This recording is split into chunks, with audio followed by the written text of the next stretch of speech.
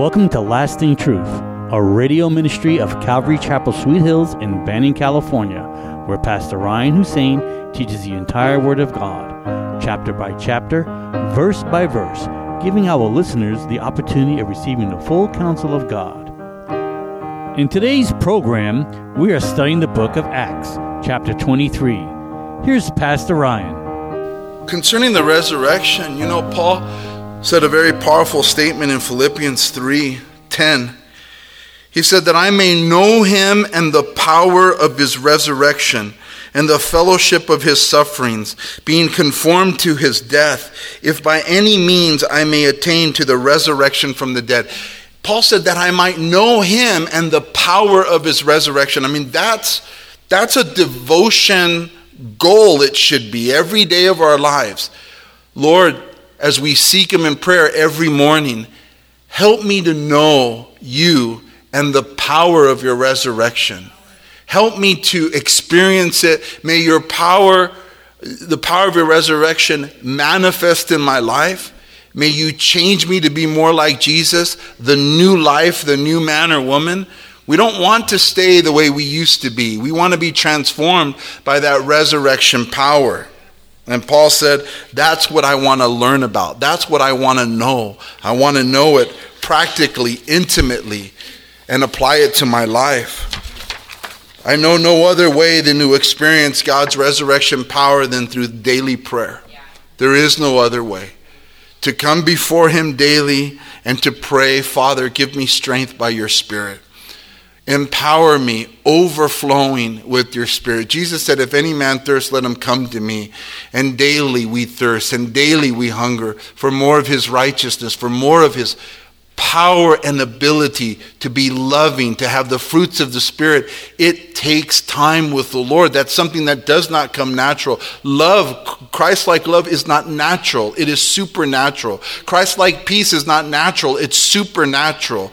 Christ-like kindness and goodness and holiness, all of it is not natural, but it is supernatural, and it is found at the feet of Jesus Christ daily in our prayers. In Romans 8:11, Paul would say, but if the Spirit of him who raised Jesus from the dead dwells in you, he who raised Christ from the dead will also give life to your mortal bodies through his Spirit who dwells in you. The things that Christ asks us to do are beyond our pay scale. They are beyond our ability. They are higher than what we can do in and of ourselves. He says to love him with everything you have. Do we really do so? He says to love your neighbor as yourself. Do we really do so? He says a lot, and do we really do so? Or can we do so without sitting at his feet? Can husbands love their wives as Christ loved the church? Can wives submit unto their husbands as unto the Lord? Can children obey their parents? Can fathers admonish their children? Can we be good employees as he tells us to be? Can we be the most hopeful, cheerful bunch in the room without supernaturally sitting at his feet? Especially in these days, we need to sit there and not move. Sit there and not get up until he changes us, until we sense the love of Christ in our hearts. And the proof that we are right with God is always in our love and the way we treat others, with kindness and respect and dignity. It always is that thing. But it's also boldness. He gives us boldness to speak for his truth. Amen. So there was that division. Now when there arose a great dissension, the commander, fearing lest Paul might be pulled to pieces by them, commanded the soldiers to go down and take him by force from among them and bring him into the barracks.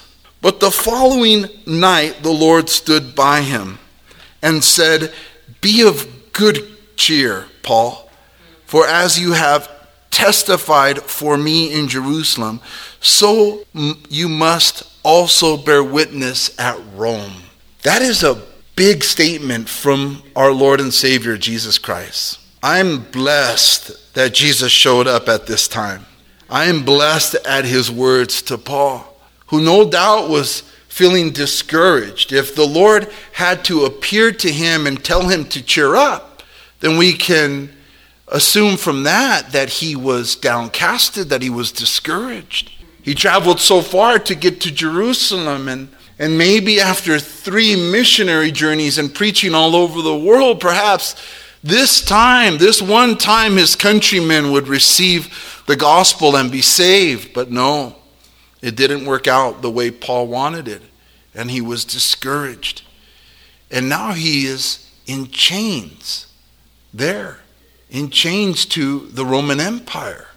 I wonder, with his example, if we are willing today to face rejection and loneliness as he is feeling for our faith in Jesus Christ. I wonder how many of us within the church as a whole will stand up for the Word of God amongst family, friends, and society that may turn away from us for our stance concerning his Word, his gospel. I wonder. We must ask the question today, because the church is slowly being more and more persecuted in our country.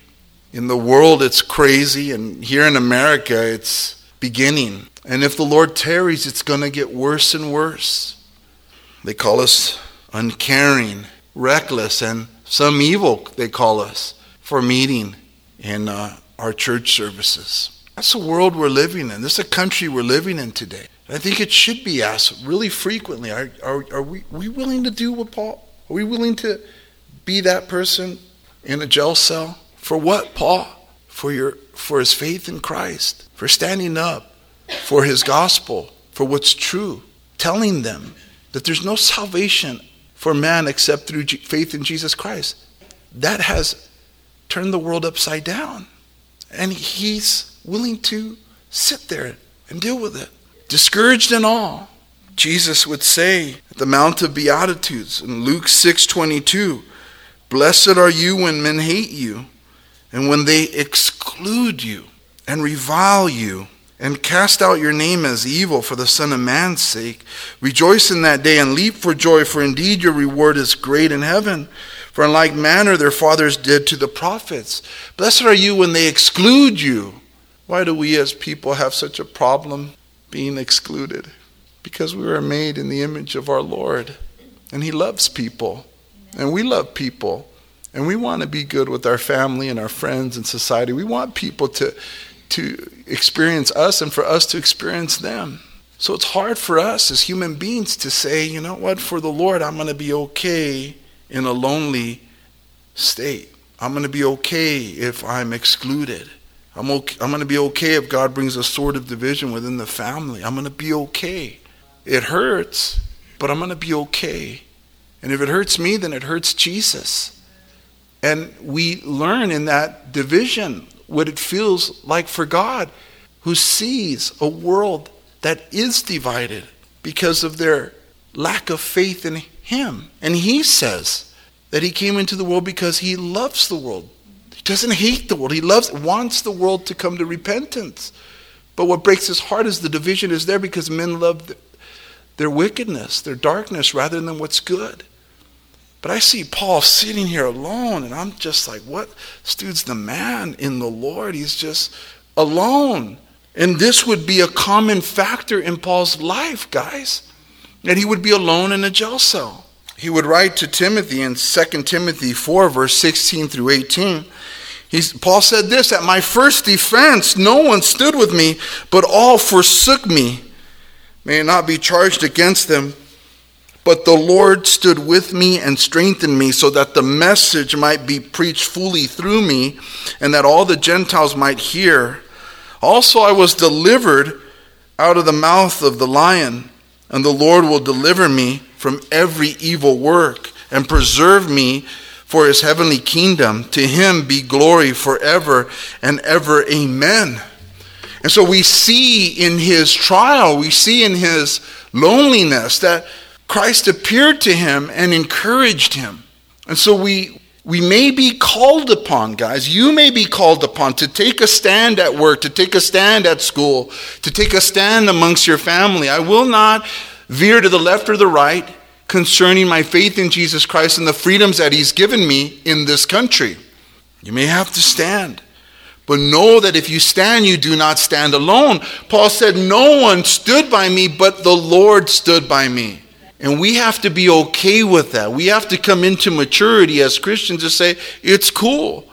But we grew up wanting to be a part of the crowd, wanting to fit in, and wanting to not be ostracized and left out of all the fun. And here we are as Christians. Oh my goodness, we're back at it again. Now we're not of this world, he says. He says, do not desire to be with them concerning their wicked ways. The Lord would tell the disciples as he commissioned them to go forth. In Matthew 28 verse 20, he said, and lo, I am with you always, even to the end of the age. I am with you always, God is saying tonight. Don't fear them. Don't fear their faces. Don't fear their threats. We need that faith this morning. Don't fear it. Don't be saturated with the media. Don't be saturated with the phones. Let us be saturated with the Word of God. Let us seek balanced information. Let's keep an eye out for those who we know the Holy Spirit is moving in their life. The pastors that are sticking their heads out, willing to have their heads removed if need be for the sake of truth and the gospel. Don't believe every pastor and every church and test all things.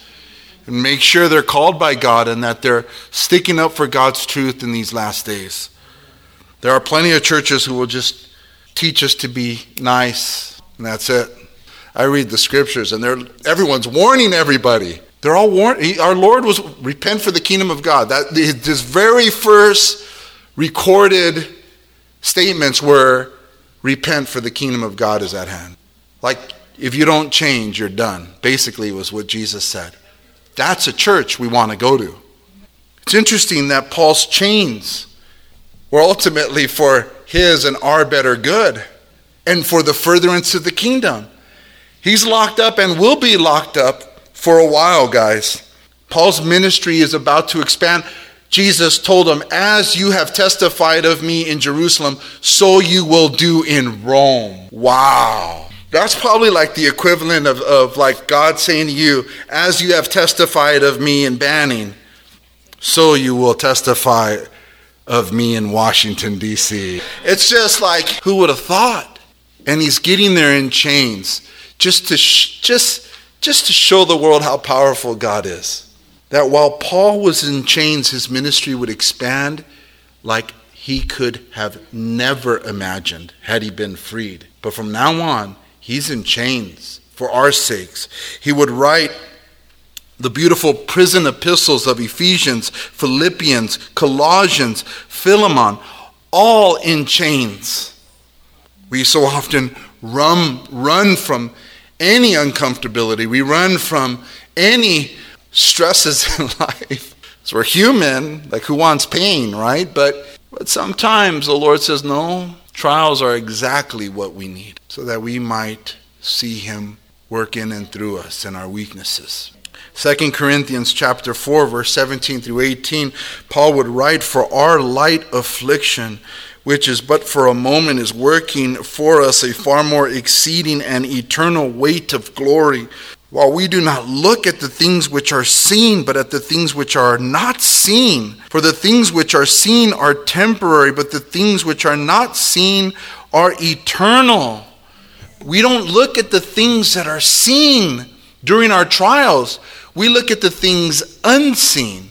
Faith is not about what we see. Faith is about believing in what we do not see.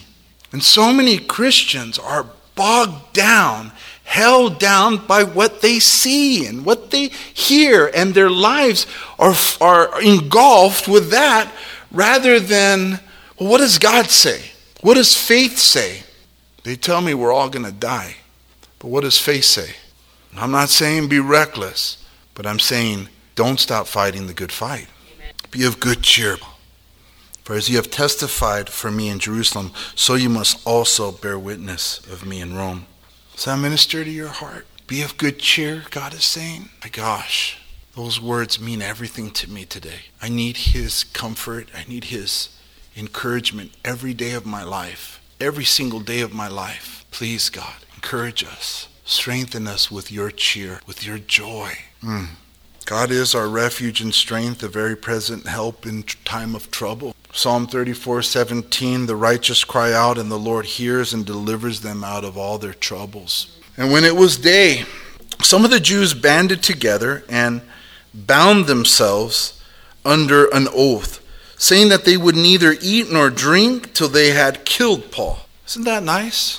Now, there were more than 40 who had formed this conspiracy. They came to the chief priests and elders and said, "We have bound ourselves under a great oath that we will eat nothing until we have killed Paul. Now you therefore, together with the council, suggest to the commander that he be brought down to you tomorrow, as though you were going to make further inquiries concerning him, but we are ready to kill him before he comes near." So 40 dudes, over 40, have taken an oath not to eat, not to drink till they kill this man Paul. I started thinking, isn't it ironic that the one who used to persecute Christians is being persecuted by the same people he was? He was them. It's like, Paul, there are over 40 Sauls that want to kill you. And it's almost, I just felt like, Lord, how beautiful to help Paul in his own journey, in his own walk with the Lord, to be more like Jesus in experiencing just kind of what he used to do to others. And I think often God will allow us to go through hardships, trials, persecutions, things, so that we can have sympathy and empathy for others. I mean, Paul, no doubt, has said many times, "I once persecuted the church." He said, "I'm the least of the apostles because I persecuted the church." I'm the least of them. Out of all the apostles, I'm the least because I used to persecute the church. He said that. He said, Christ came to save sinners in whom I am chief. He understood. But now, not only can he say, "I once persecuted the church," but he can also say, "I was persecuted for the church." Crazy to me. Paul the apostle, I was persecuted for the church. I used to persecute the church. Now I'm persecuted for it. I used to not live for Christ. Now I'm ready to die for Christ. That should be us. I used to you train or we did so much for ourselves before. Shouldn't we do everything now for him? And so they made this oath, and the religious rulers were happy to go with it. So when Paul's sister's son heard of their ambush, he went and entered the barracks and told Paul. Then Paul called one of the centurions to him and said, "Take this young man to the commander, for he has something to tell him." So he took him and brought him to the commander and said, "Paul the prisoner called me to him and asked me to bring this young man to you. He has something to say to you." Then the commander took him by the hand, went aside and asked him privately, "What is this that you have to tell me?" And he said, "The Jews have agreed to ask that you bring Paul down to the council tomorrow, as though they were going to inquire more fully about him, but do not yield to them, for more than 40 of them lie in wait for him, men who have bound themselves by an oath that they will neither eat nor drink till they have killed him. And now they are ready, waiting for the promise from you." So the commander let the young man depart and commanded him, "Tell no one that you have revealed these things to me." The plot thickens. They're plotting to kill Paul. But strangely, his nephew, who we didn't even know that Paul had a sister, but his nephew happened to hear the plot. How, you ask? I don't know. He just did. Strangely. Or perhaps it was the Lord. Perhaps it was the Lord working things out for the good of his servant. Perhaps God wants us to remember that he is working things out for your and I's best. And the lesson is to be as Paul. He said, follow me as I follow Christ. Christ was in chains. Paul was in chains. Peter was in chains. Should we expect just no persecution? Should we seek to avoid confrontations when God says that's exactly what's needed here? I did not come to bring a peace, but a sword. These are our days. These are our days to either stand or not stand. And if we stand, then, as Isaiah said in Isaiah 54:17, no weapon formed against you shall prosper, and every tongue which rises against you in judgment you shall condemn. This is the heritage of the servants of the Lord, and their righteousness is from me. That's a promise. Nothing can touch you. Psalm 91 so beautifully states, surely he shall deliver you from the snare of the fowler and from the perilous pestilence. He shall cover you with his feathers, and under his wings you shall take refuge. His truth shall be your shield and buckler. You shall not be afraid of the terror by night, nor of the arrow that flies by day, nor of the pestilence that walks in darkness, nor of the destruction that lays waste at noonday. 1,000 may fall at your side, and 10,000 at your right hand, but it shall not come near you. Only with your eyes shall you look and see the reward of the wicked, because you have made the Lord, who is my refuge, even the Most High, your dwelling place. No evil shall befall you, nor shall any plague come near your dwelling. But it takes faith. Faith comes by hearing, and that by the word of God. The more we read stories like this, the more we encourage each other to have faith. Don't be afraid. Everyone's saying, the new thing is be safe. Yeah, that's sweet. I don't mind. Yeah, tell me. I do need to be safe. You're right. But tell me, don't be afraid. Wait, whoa. Don't be afraid. Believe in God. Let not your heart be troubled. You believe in God, Jesus said, believe also in me. In my Father's house are many mansions, and I go and prepare a place for you. We need faith more than safety. And it's a song that you sing, huh, sweetie? More than safety, we need faith.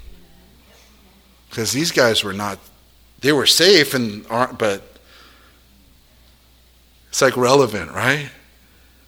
Peter was safe when they hung him upside down on a cross. Paul was safe when Nero chopped off his head. Safe spaces. Jesus is my safe space. If he wanted me to live in safety all the time, I'd be in heaven.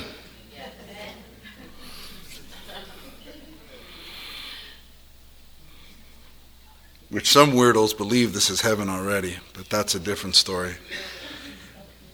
And he called for 2 centurions, saying, prepare 200 soldiers, 70 horsemen, and 200 spearmen to go to Caesarea at the 3rd hour of the night, and provide mounts to set Paul on and bring him safely to Felix the governor. Let's pray. Father, we thank you for your glorious protection and provision upon us. Lord, we desire to be more like Jesus. And as the days are getting darker, Lord, we cry out for greater discernment, greater wisdom and knowledge. We cry out, Lord, for resurrection power, to seek your word for truth and guidance, to seek you daily for courage and strength and boldness, to look to you, the author and finisher of our faith, Lord, and not walk by sight but by faith. Lord, we pray, may your word bear much fruit in our lives and in our church. Help us, Lord, to use this, your church, as a place to gather, to strengthen one another, to encourage one another. Bless this place to be a place where sinners come to repentance, that those that are elected to come to you, Jesus, that you would bring them. And we pray, Father, for just a mighty move of your Spirit, and that we as a church would be ready for your return at any moment, Lord. Help us not to be complacent, but wise and redeeming of the time. Thank you for joining us today at Lasting Truth Radio.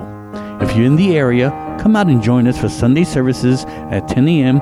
or Wednesday evening at 7 p.m. We are located at 3035 West Nicollet Street in Banning. You can also find us on YouTube or Instagram. If you'd like to donate to our program, please do so on our website at ccsweethills.org and hit the online giving tab. We hope you will continue to tune in as we journey through the entire Word of God with the teaching of Pastor Ryan Hussein at Calvary Chapel, Sweet Hills.